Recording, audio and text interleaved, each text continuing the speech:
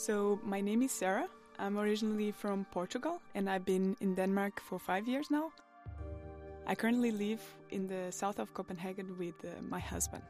I'm a lead data scientist in a team called Advanced Analytics and BI. When I started at Novozymes 5 years ago, I was mostly doing data management because at that time we were less mature than we are now.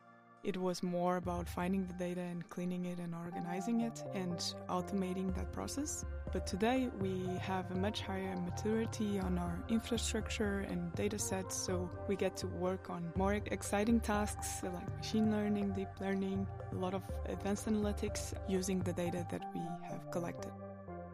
A big part of our work is to understand what kind of challenges our colleagues have when it comes to analyzing data. Another part then is to find patterns and look at something that might have an overwhelming amount of information and being able to break down those into chunks that are more digestible information that then our colleagues can use to present their results or make decisions. I love creative activities, but I do not consider myself very creative actually, or at least on my own.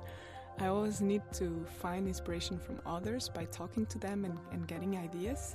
I can't just sit in the room alone and be thinking, what should I do next? And I think that's a bit of the same when doing data science. You need to understand who you are building for and get inspiration from them to combine with your own knowledge and creativity and build something out of that. Even though I'm working in an exact science, I definitely think it's important for data scientists to have creativity. So in a way, what we do as data scientists is to take something that is very complex and explain it in a more relatable and simple manner, like a story, but a story based on data and numbers.